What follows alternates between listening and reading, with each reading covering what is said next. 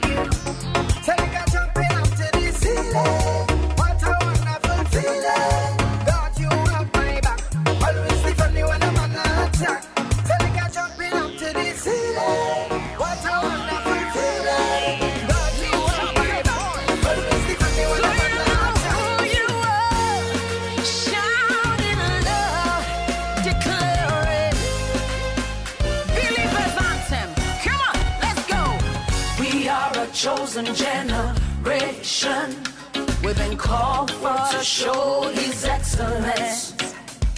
Hey, all I require for life, God has given me, and I know who I am. We are a chosen generation, we've been called for to show His excellence. All I require for life, God has given me, for I know who I am. I know who God says I am, what He says I am, where He says I'm at. I know who I am. I know who God says I am, what He says I am, where He says I'm at. I know who I am. I'm working in power, I work in miracles, I live a life of favor. I know who I am. I'm working in power. I'm working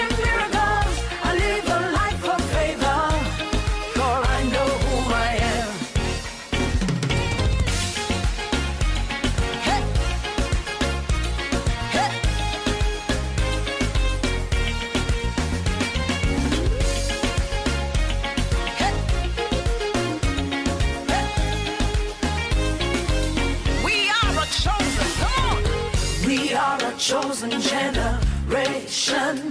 We've been called for to show His excellence.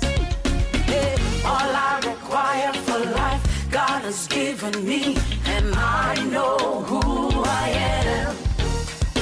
We are a chosen generation. We're being called for to show His excellence. All I require for life, God has given me. I know who God says I am, what He says I am, where He says I'm at. I know who I am.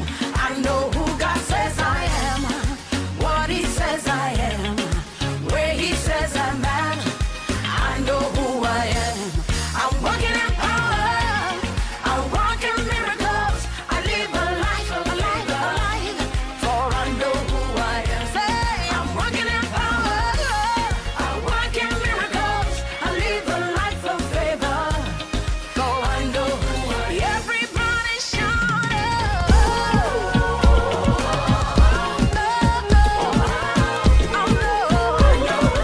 It's your voice, shout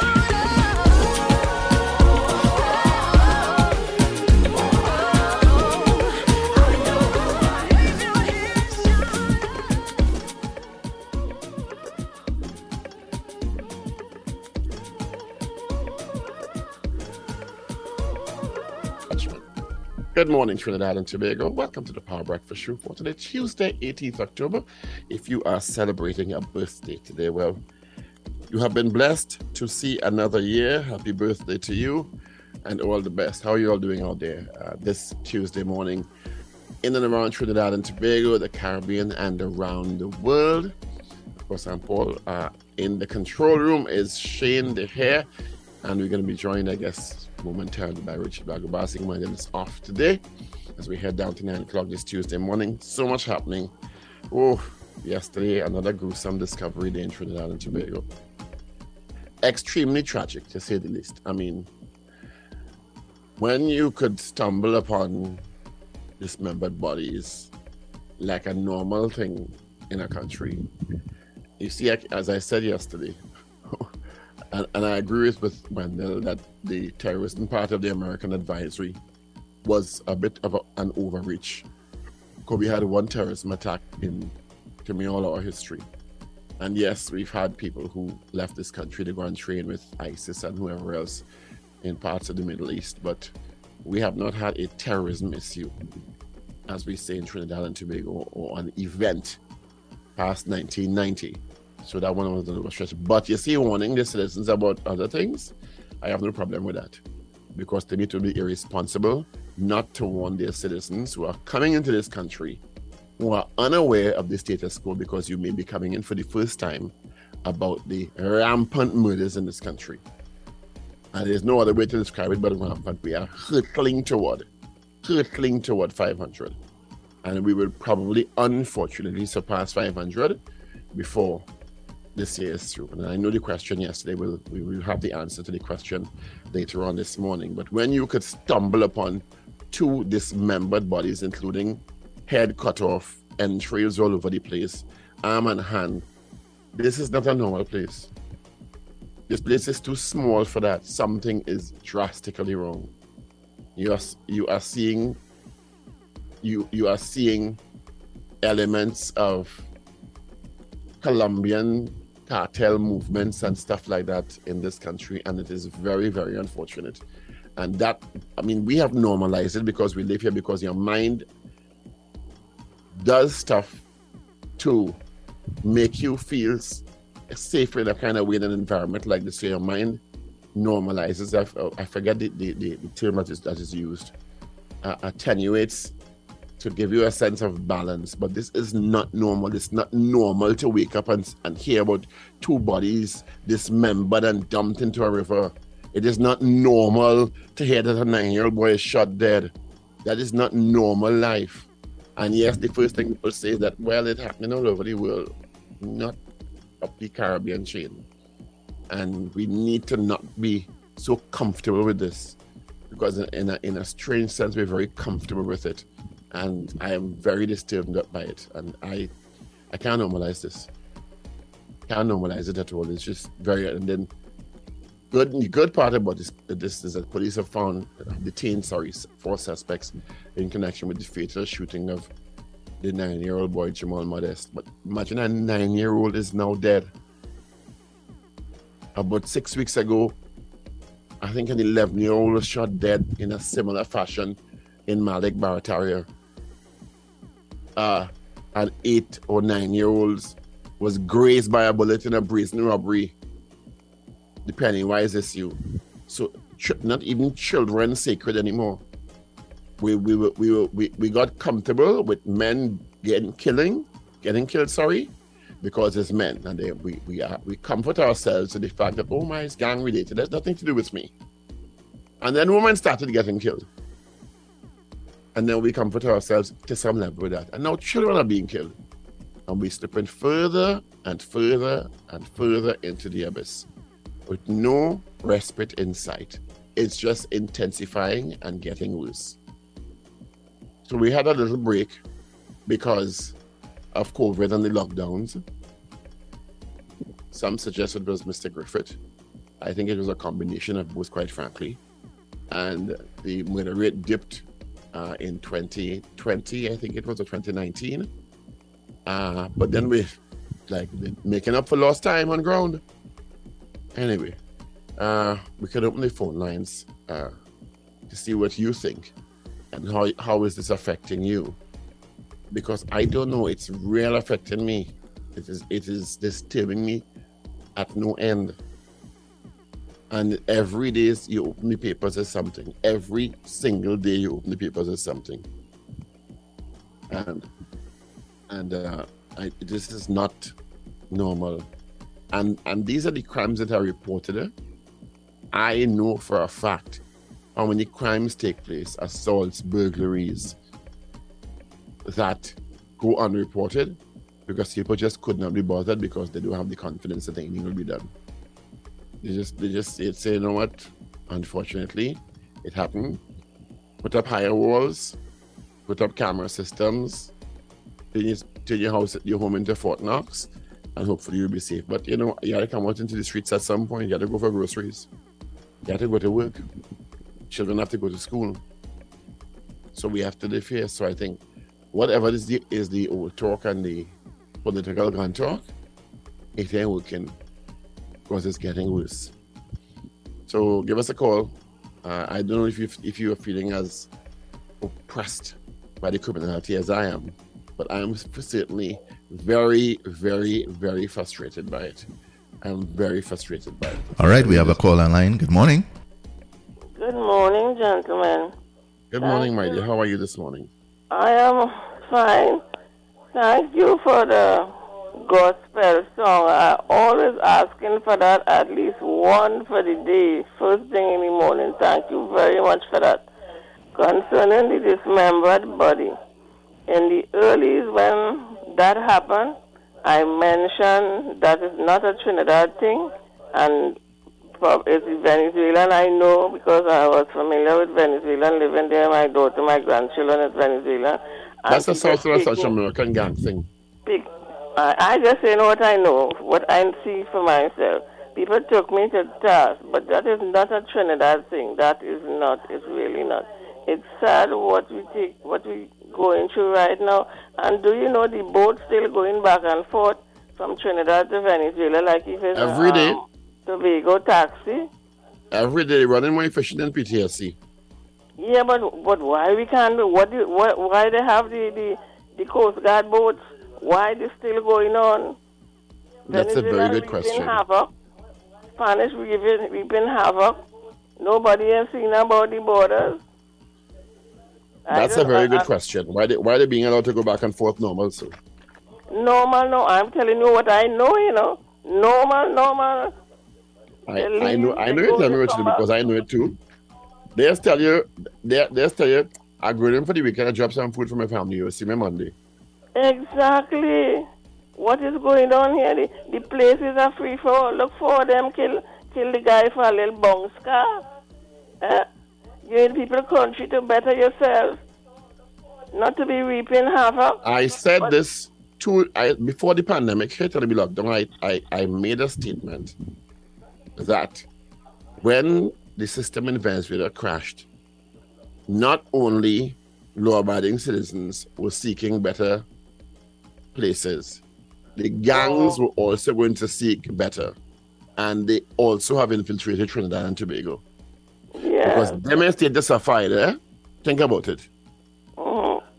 On top of that, when the Coast Guard was doing their job and the baby gets shot, they didn't blame the parents for putting the baby in harm's way. They wanted to blame the Coast Guard. It's the Coast Guard they had to task. So I said, well, if that is the case, throw the guns up in the air and let them come free for all. But like, is that what happening now? Because it's damn if they do and damn if they don't. That is what they're there for, to protect the border. If the baby get killed, well, so be it. It's not the Coast Guard. I can't agree with that. If the baby get killed, so be it. Come on. No, what Come I on. mean... If the baby get killed, so be it. We really saying that? No. What I meant to say is, they put the baby life at risk, and it was not really the Coast Guard. The bullet just happened to hit the baby. They didn't. I agree that no Coast Guard man shot no child deliberately. I fully agree. But you see a statement like, if the baby gets shot, so be it. I can't endorse that. And I can't sit down and allow it to be said and not challenge it. Well, I think they need to do better with the borders because everybody here reaping havoc, and Trinidad looking bad, really looking bad. We can agree on that. Thank you so much. How are you this morning? Well, I'm hanging in there, and this news just upset me. Me too. Thank you so much. Okay, bye-bye. Yeah, it is very, very, and I said so 2.5-3 years ago. I told the authorities, I made a statement, I said, if ordinary citizens, law-abiding citizens, are fleeing Venezuela because of the political turmoil and economic collapse, gang members are doing the same thing because they're not staying to suffer in Venezuela. So we have to be on the lookout for gangs, and Venezuela is some of the most notorious gangs in the Caribbean. Gang members are coming also. And so said, so done. And that, to me, has also happened. Not to mention, when you see dismemberment, heads chop off, entrails strewn about, those are elements of Central and South American gang activity. Good morning, Raghubar Singh. Morning. Why is the conversation sounding so macabre? Because they discover bags of body parts in a river in Trinidad and Tobago. In Cunupia. Okay. I didn't hear that story. Was that something this morning? The heads of 2 victims found in garbage bags dumped in the river. Somebody going to pick flowers for the Diwali celebration, and that's where you jump bunks up? No, man. No. It's every day now. Is it getting more gruesome? Disturbing, to say the least. Well, we've had those kinds of headless things a while now. Well, we see we're going from 1 to 2 now. Yeah, so it's not that it's new. We've had them before. All right, we have a call on the line. Hello, good morning. Good morning, Dr. Paul Richard. Good morning, gentlemen. Good morning. Good morning, sir. Richard Raghubar. Good morning, Richard Raghubar. Yeah, good morning, sir. Why are you changing my name so much? The man is Raghubar Singh. Sorry. Not he could sing, but he's Raghubar Singh. There you go. Good morning. Good morning. Wendell, Stephen, wherever you are, and good morning to Steve Khan. I hope you recover soon, my brother. Yeah. Paul, it's be real frightening to hear what going on in Trinidad, boy. I mean, I don't be there, but I have family members living there. I know my sister there, nieces, nephews, you know. I just hope that the place improve and get better. And I do believe in the notion of everybody will say, well, you know, that's going on everywhere else. So, okay, let me be exception to the rule, and it's not good on in Trinidad. You know what I mean? I hope that. And every day something you're hearing. And this number of bodies and things, man, that's like a different level. But hey, so frightening. How is it about the process that as a citizen? I don't know, boy. Tell yourself, well, it's not me there after, so I say, no, yeah, don't know. Yeah. Wow. When they're shooting and killing 8 and 9-year-old, anything possible, you know? Yeah. Anything possible. So, Mr. Paul Richard, what is the story behind it? They find some bodies dismembered. The bodies of 2 men were found dismembered and put in garbage bags. Head in bag, entrails taken out. I mean, it's one thing to kill somebody, yeah? But to take time to cut off head and pull out entrails and cut off hand and thing and put in separate bag. I don't know what kind of demon that is. And okay, they're dead. What is the added benefit of dismembering the body?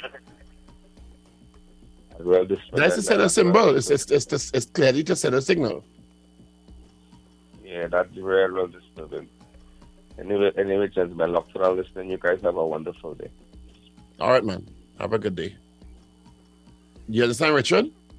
Yeah, it's obviously to send a message. It's to send a message. It's to send a message to whatever gang that if X and Y do happen, this could happen to you too. Because there's one thing is to put a bullet in somebody and their hearts to beat is one thing. That's bad enough.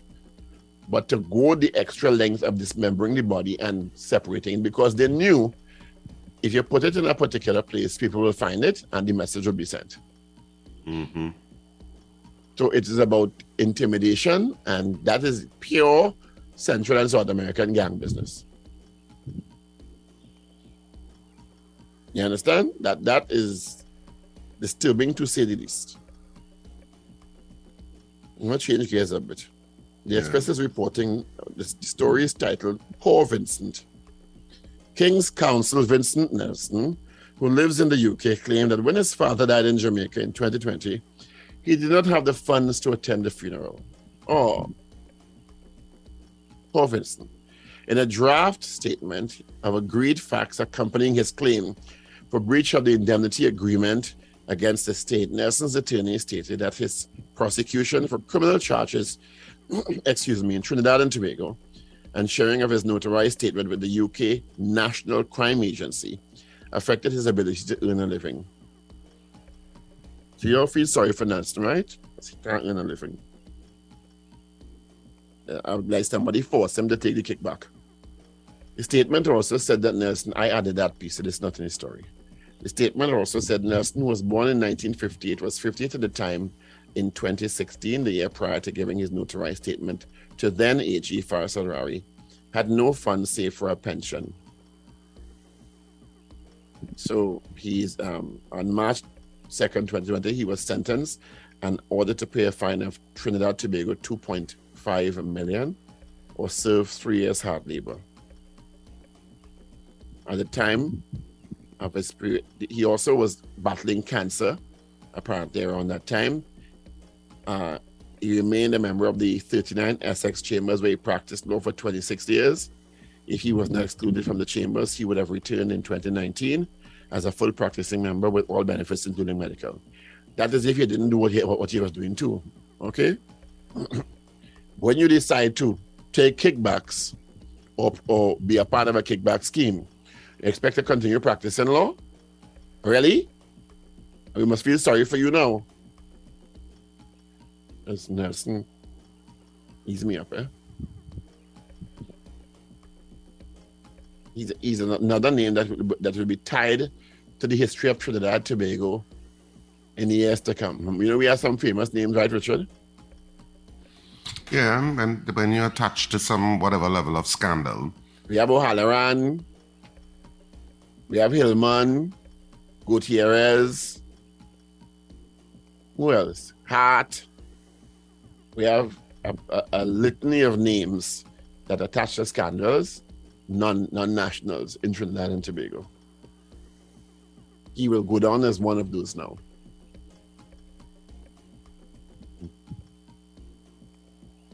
It's just so tiring. So he's saying he has no money now. Basically, he's impecunious. That's what he's saying. Yes.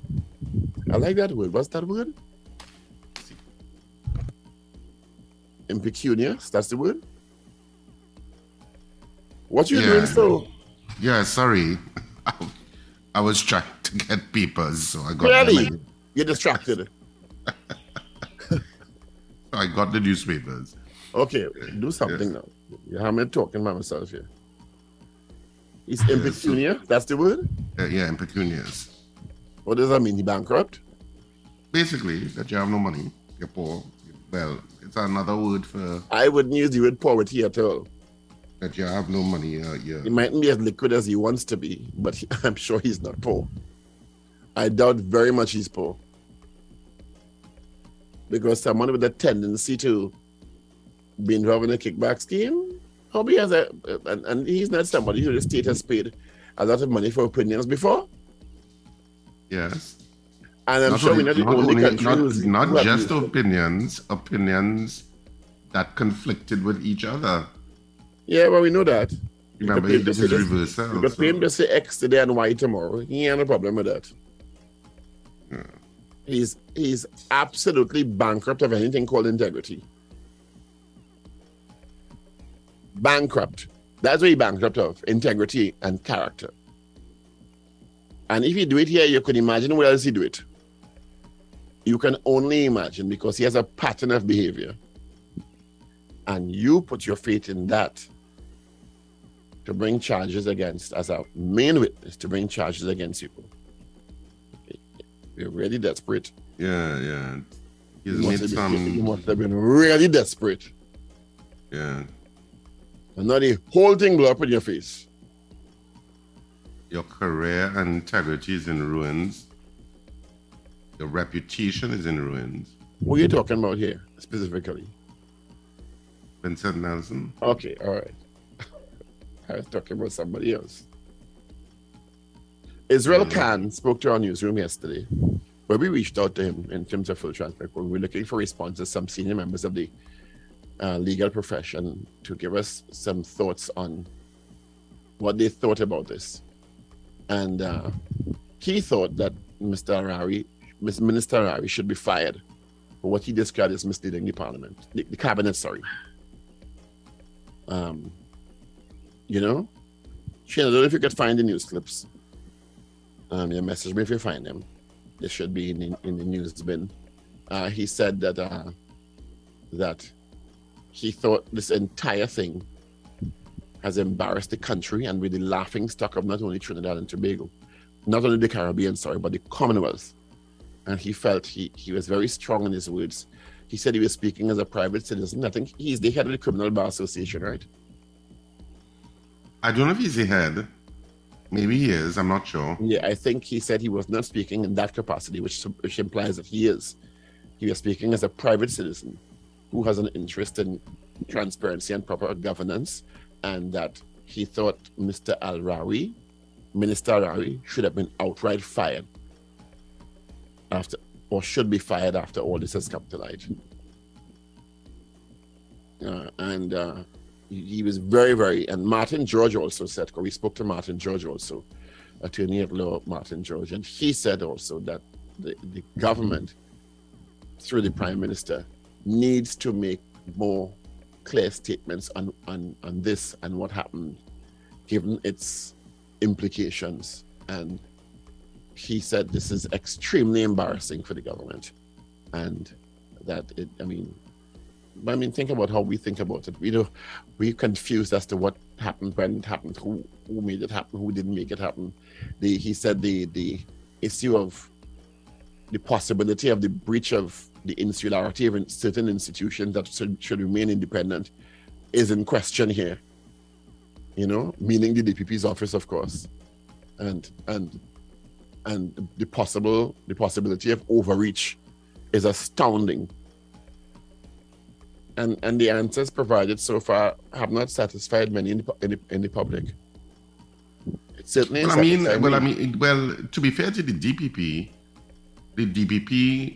DPP's independence can only be sacrificed if the DPP allows it to be sacrificed. If it's one thing we've seen from this, Richard, is the DPP's maintenance of the integrity of the independence of that office. Exactly. This is what set the ball rolling, so to speak. Yeah, I think that, And he's been commended for it from several people, that he has made a point of, I'm trying to be careful here, not pandering. Yeah. Not pandering, and ensuring that his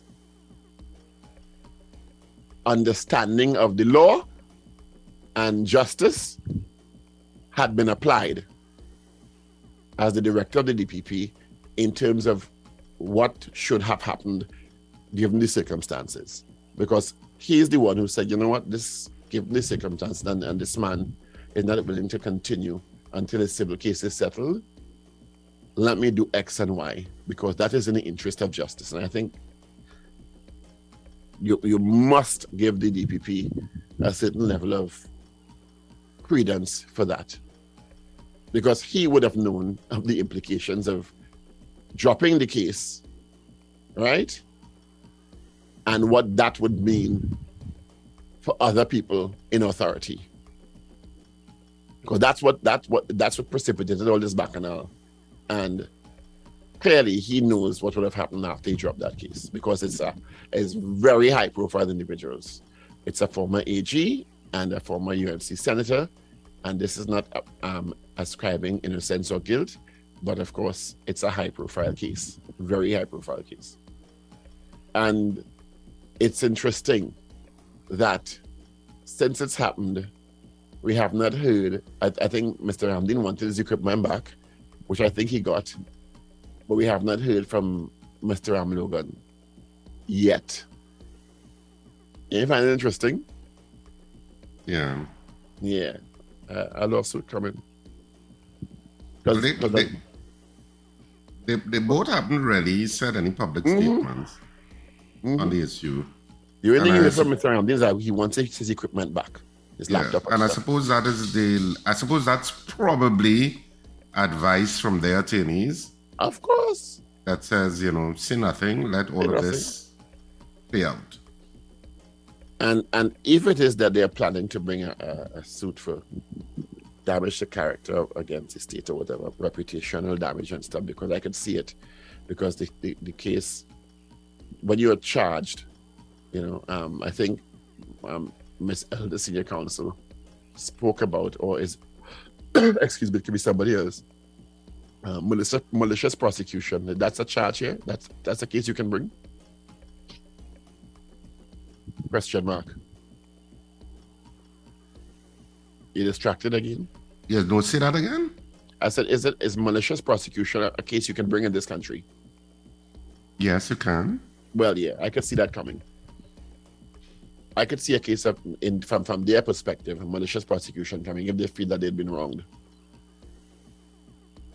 by being charged in the first place with a witness like Vincent Nelson.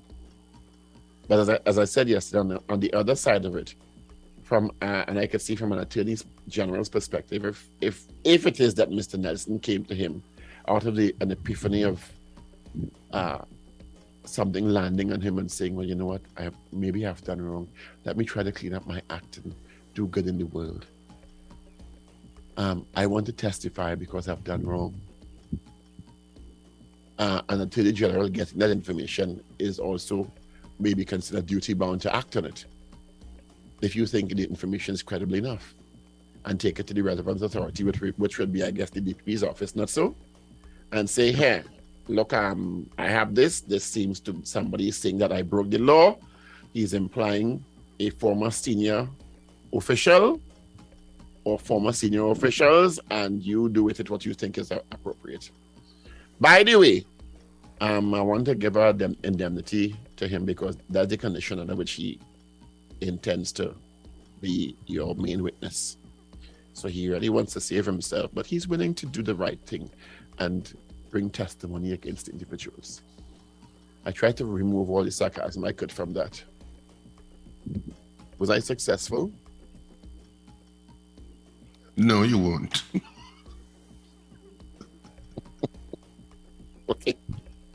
All right. I was trying to remove the sarcasm, which I have a tendency toward from it, but I guess I was unsuccessful in doing that.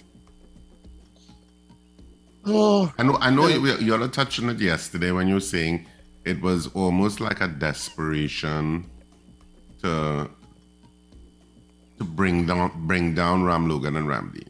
I don't like the word bring down. I didn't use the word bring down. Bring down implies that somebody desperation to hold them accountable by whatever hold means. them accountable. Is that better? Phrase. Yeah, better phrase. And holding people accountable is important. Absolutely. But by whatever means, it's not always the route. Well, it's not the way especially our legal system is built on. Yeah, it's not how the Constitution is framed.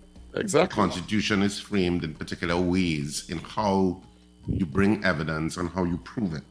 And how you hold people accountable. Yeah.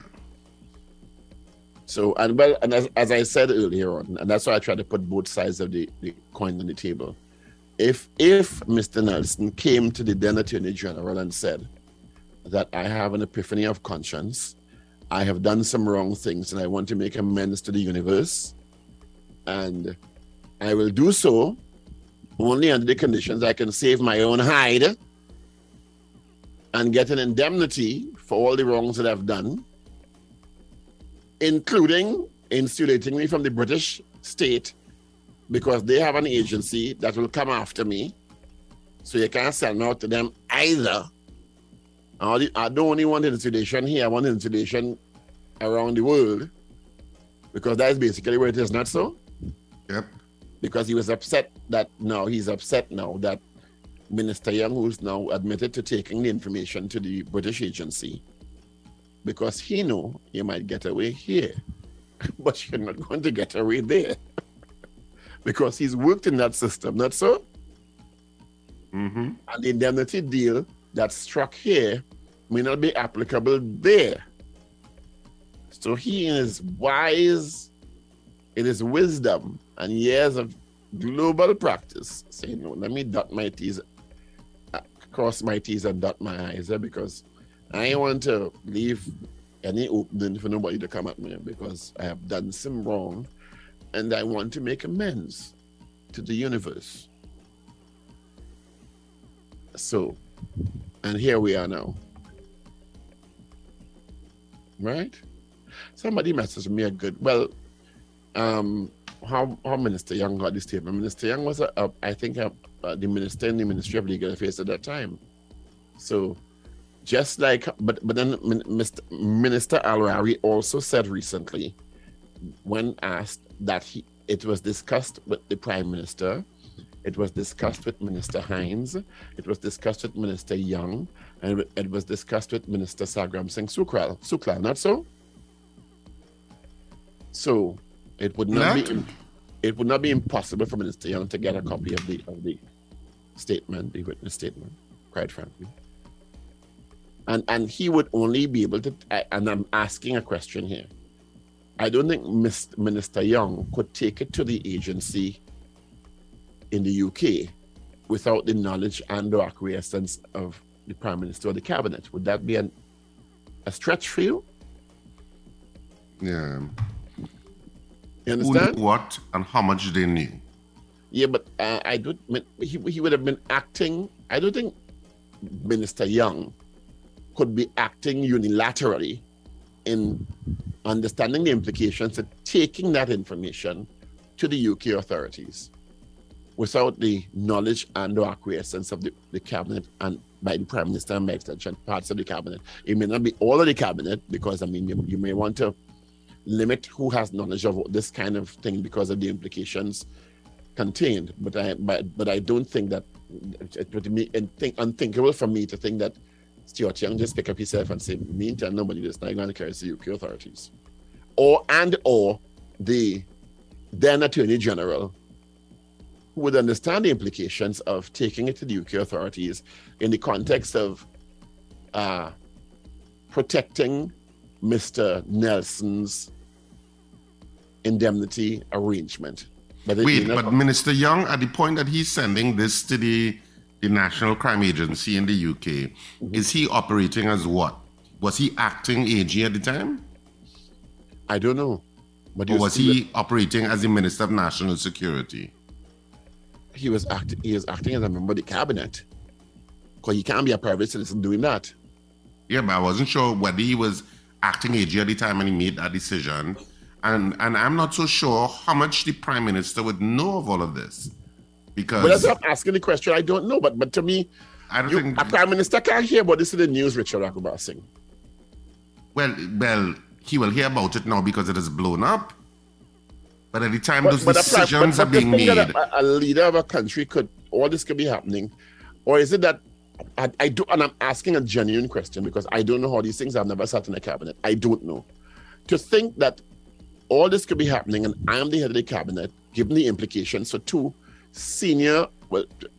former senior cabinet members in Ramdeen wasn't a cabinet member. Not Ramdeen, but Ram Logan, right? And the implications politically that I would be unaware of this. Or you have to tell me, I might know the details and the minutiae, but I must be aware. I can't hear about this in the news. Well, you would know some of it, but I don't know if you know all of it. I don't know if the Prime Minister will necessarily be privy to that. It's being reported to the UK crime agency. I don't know if he will know all of this. I don't know how much he would know. Exactly. Yeah, I'm not sure. And in what capacity is Stuart Young sending it? That's what I'm also a little. That's what I'm also a little confused about. Yeah, I don't know. At the end of the day, people are going to say, not that he has any involvement, because the Prime Minister did make a statement a couple of days ago and said, well, those were issues for the Office of the Attorney General and the DPP's office, and I have nothing to do with it, or words to that effect. Not so? Yeah. Right. So I'm just trying to be fair here and put what needs to be put on the table in the discussion. Oh, Liz Truss yesterday, boy. Woo. Well, she's under. Let me tell you something. You see, again, she's done so many missteps already. Accountability. You can't champion a particular economic course leading up to your appointment or election as Prime Minister after Boris Johnson. Champion a particular political economic course. Have your now former Chancellor of the Exchequer deliver it. It caused instability in the markets. The pound dropped to almost the level of the US dollar. Bust he throat, and then distance yourself, appoint a new Chancellor, and say, okay, well, that is he, that is not me. Not only that, the new Chancellor now reverses everything that the last Chancellor did. that you ran on, eh? Everything that you ran on. Oh my and now you God. said, we made some mistakes. Let's change course. Credibility in question. And then you come to Parliament late yesterday. I don't think she have long again. Yeah, she's short-lived there. Yeah, she ain't gonna last. If you know, and if the history of English politics is not going to last too long. Is any guide. She's not. She's even going to last to the next election. Yeah, right? She's not lasting long. No. Conservatives are probably already planning how to remove her. But she's given them enough ammunition. Yeah. She's literally self-inflicted wounds. Yeah. And the new Chancellor say, well, forget all that. All that is rubbish. This is what we're doing now. It's chaotic. Yeah. Meantime, of course, the pound and the stability of the English economy is in question. I don't know. You have papers, you said? Yes, I do. Can you go ahead, please? Absolutely. So let's start with the Daily Express for this morning. And of course, today is Tuesday, October 18th, 2022. The main headline, Poor Nelson. King's Counsel claims he did not have money to attend father's funeral in Jamaica. That's the main headline. Sub-headlines, Tobago Carnival, THA to spend $17 million on the Tobago Carnival. And the other main photo on the front page is Shalene Surajbali, founder of Woodland Dance Academy, and 9-year-old Alicia Rampersad posed during the group's devoted dance Shankara Re Shankara at the Diwali Nagar on Sunday evening. So that's on the front page. You know, I've never been to the Diwali Nagar. I was promising to go just to see what it's like, but I've never been. I don't know if you've been, Paul. And several times. It's fantastic. Yeah, I've always promised myself, you know, just go to experience it. Food, the shows, fantastic. It's really fantastic. Yeah. And on the back page, unprofessional. Simmons disappointed with loss to Highlanders in World Cup opener. 5 matches on today in SSFL Premier Division, and India beat Australia in World Cup warm-up. All of that is on the Daily Express today. Moving straight along to the Trinidad and Tobago Newsday. Gruesome discovery in Canoopia watercourse. Body parts in bags. That's the headline the Newsday went with. And the main picture, of course, is connected to the story.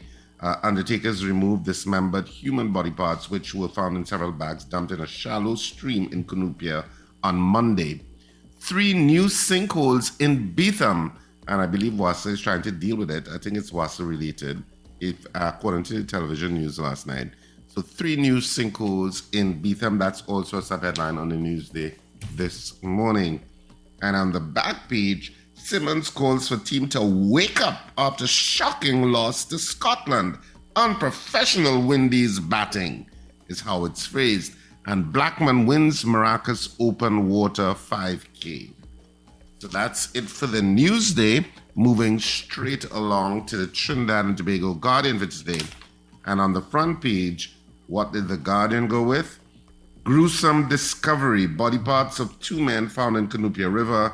Victims were cut up, dumped in garbage bags, discovered by man going to pick flowers for Diwali. And the picture basically reflects, it's kind of a similar picture to the Newsday, not exactly. Undertakers removed the body parts of 2 men who were found in a river off Mont Plaisir Road in Canoopia yesterday. 4 held for murder of boy and 2 shot dead by cops. That's also on the front page.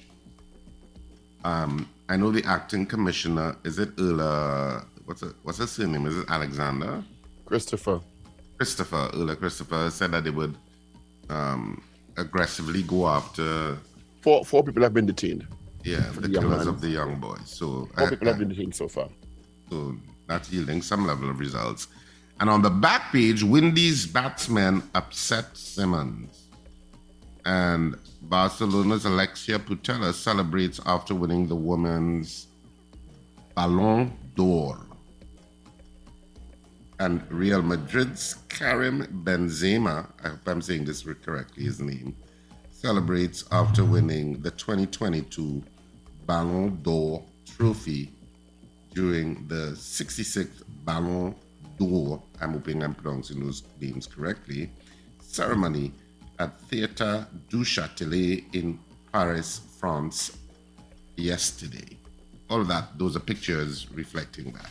So that's the front and back page of the 3 dailies in Trinidad and Tobago today. I put a question in the group, possible question in the group.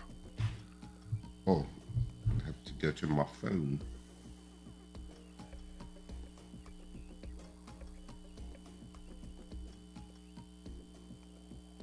Do you think the Vincent Nelson issue has damaged the government's credibility?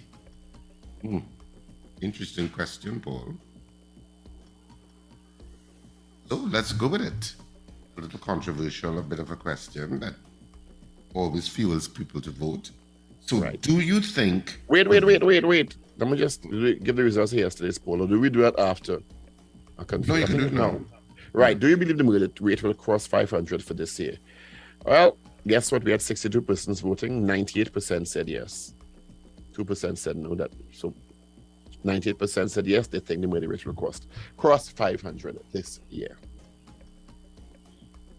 So our question this morning is, do you think the Vincent Nelson issue has damaged the government's credibility? I was going to say bacchanal. But do you think the Vincent Nelson... You can say bacchanal because it's a bacchanal. Yeah, it's you a can bacchanal. say scandal because it's a scandal. Yeah, you can say scandal, baby. So do you think the Vincent Nelson issue has damaged the government's credibility? Of course, we could substitute issue for scandal or bacchanal to make it more colorful. So do you think the Vincent Nelson scandal has damaged the government's credibility? What do you think? Do you think the government's credibility has been affected by this? Yes or no? Hello, Tell good us morning. what you think. 222 Talk, 222-8255.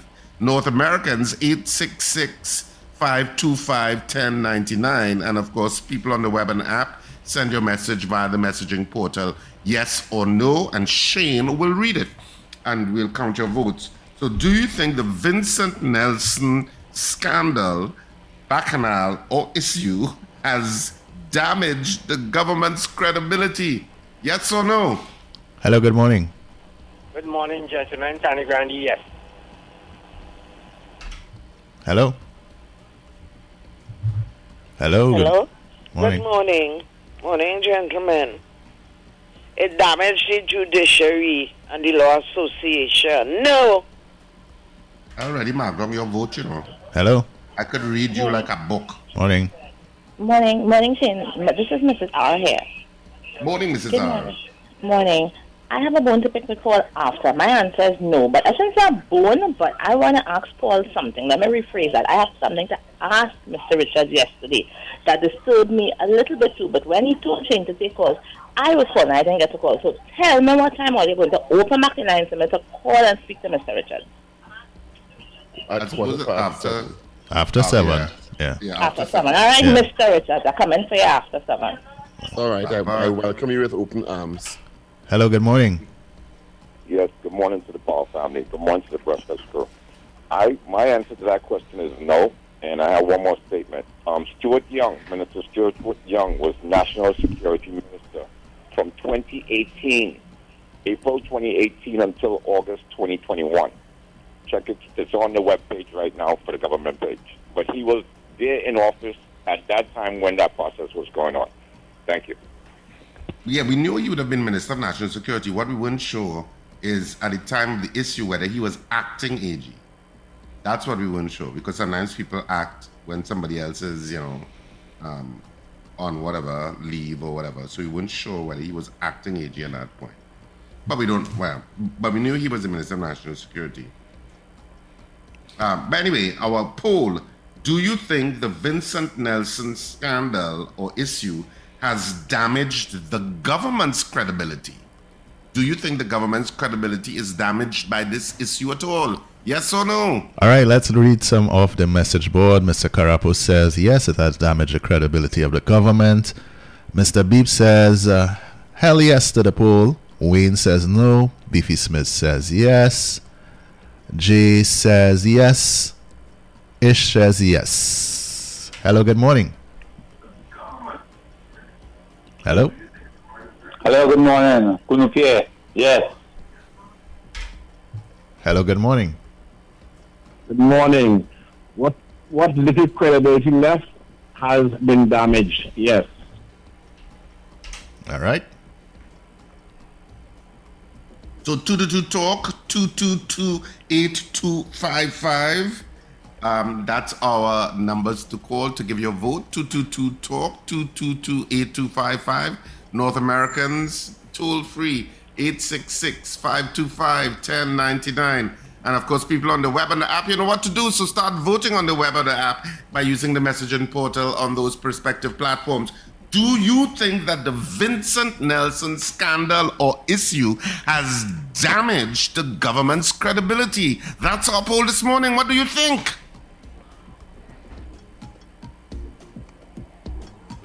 Some votes have to be coming in on that message board.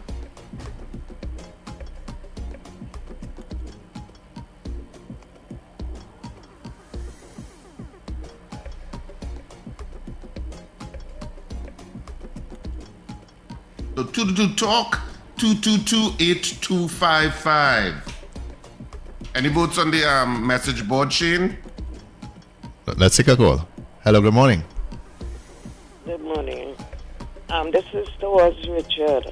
Richard? Yeah? You take over from my husband now. You could read me better than he. Yes. Go on. I can. All right, good morning to Miss Ingrid. She says yes. And Rampage, he also says yes. Hello, good morning. Hello. Good morning, Dinzy here calling. My answer is definitely yes. Duly recorded, sir. So do you think the Vincent Nelson scandal or issue has damaged the government's credibility? What's your take? Do you believe the government's credibility has been damaged by this entire issue as it has played out before our eyes? And this has been the subject of much commentary over the last week and a half. Do you think the Vincent Nelson issue has damaged the government's credibility? Yes or no? We want to know what you think.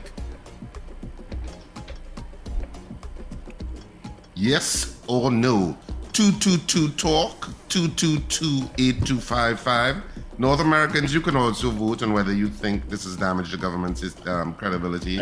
If this were another country, how would we be thinking about another country? Let's say it was Grenada or Jamaica. What would we be thinking? What would we be thinking? 866-525-1099 for North Americans. Hello, good morning. Hi, good morning, gentlemen. My answer is no. I don't think the credibility has been damaged because the individual has been convicted and charged and evidence proffered to the court. Right?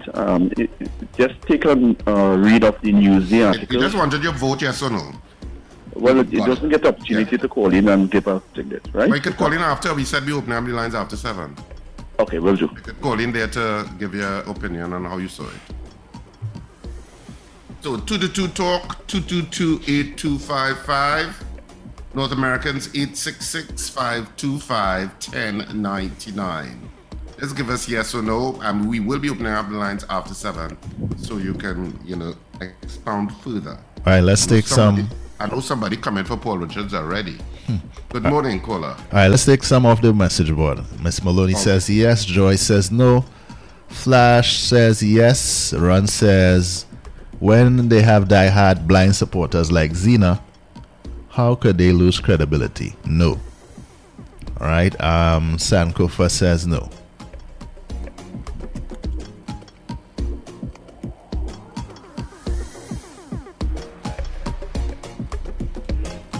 All right. And that's it for the message board. Thank you for choosing Power 102 Digital. Listen every weekday for our live show starting at 6 a.m. Remember, like, share, and subscribe. Power 102 Digital.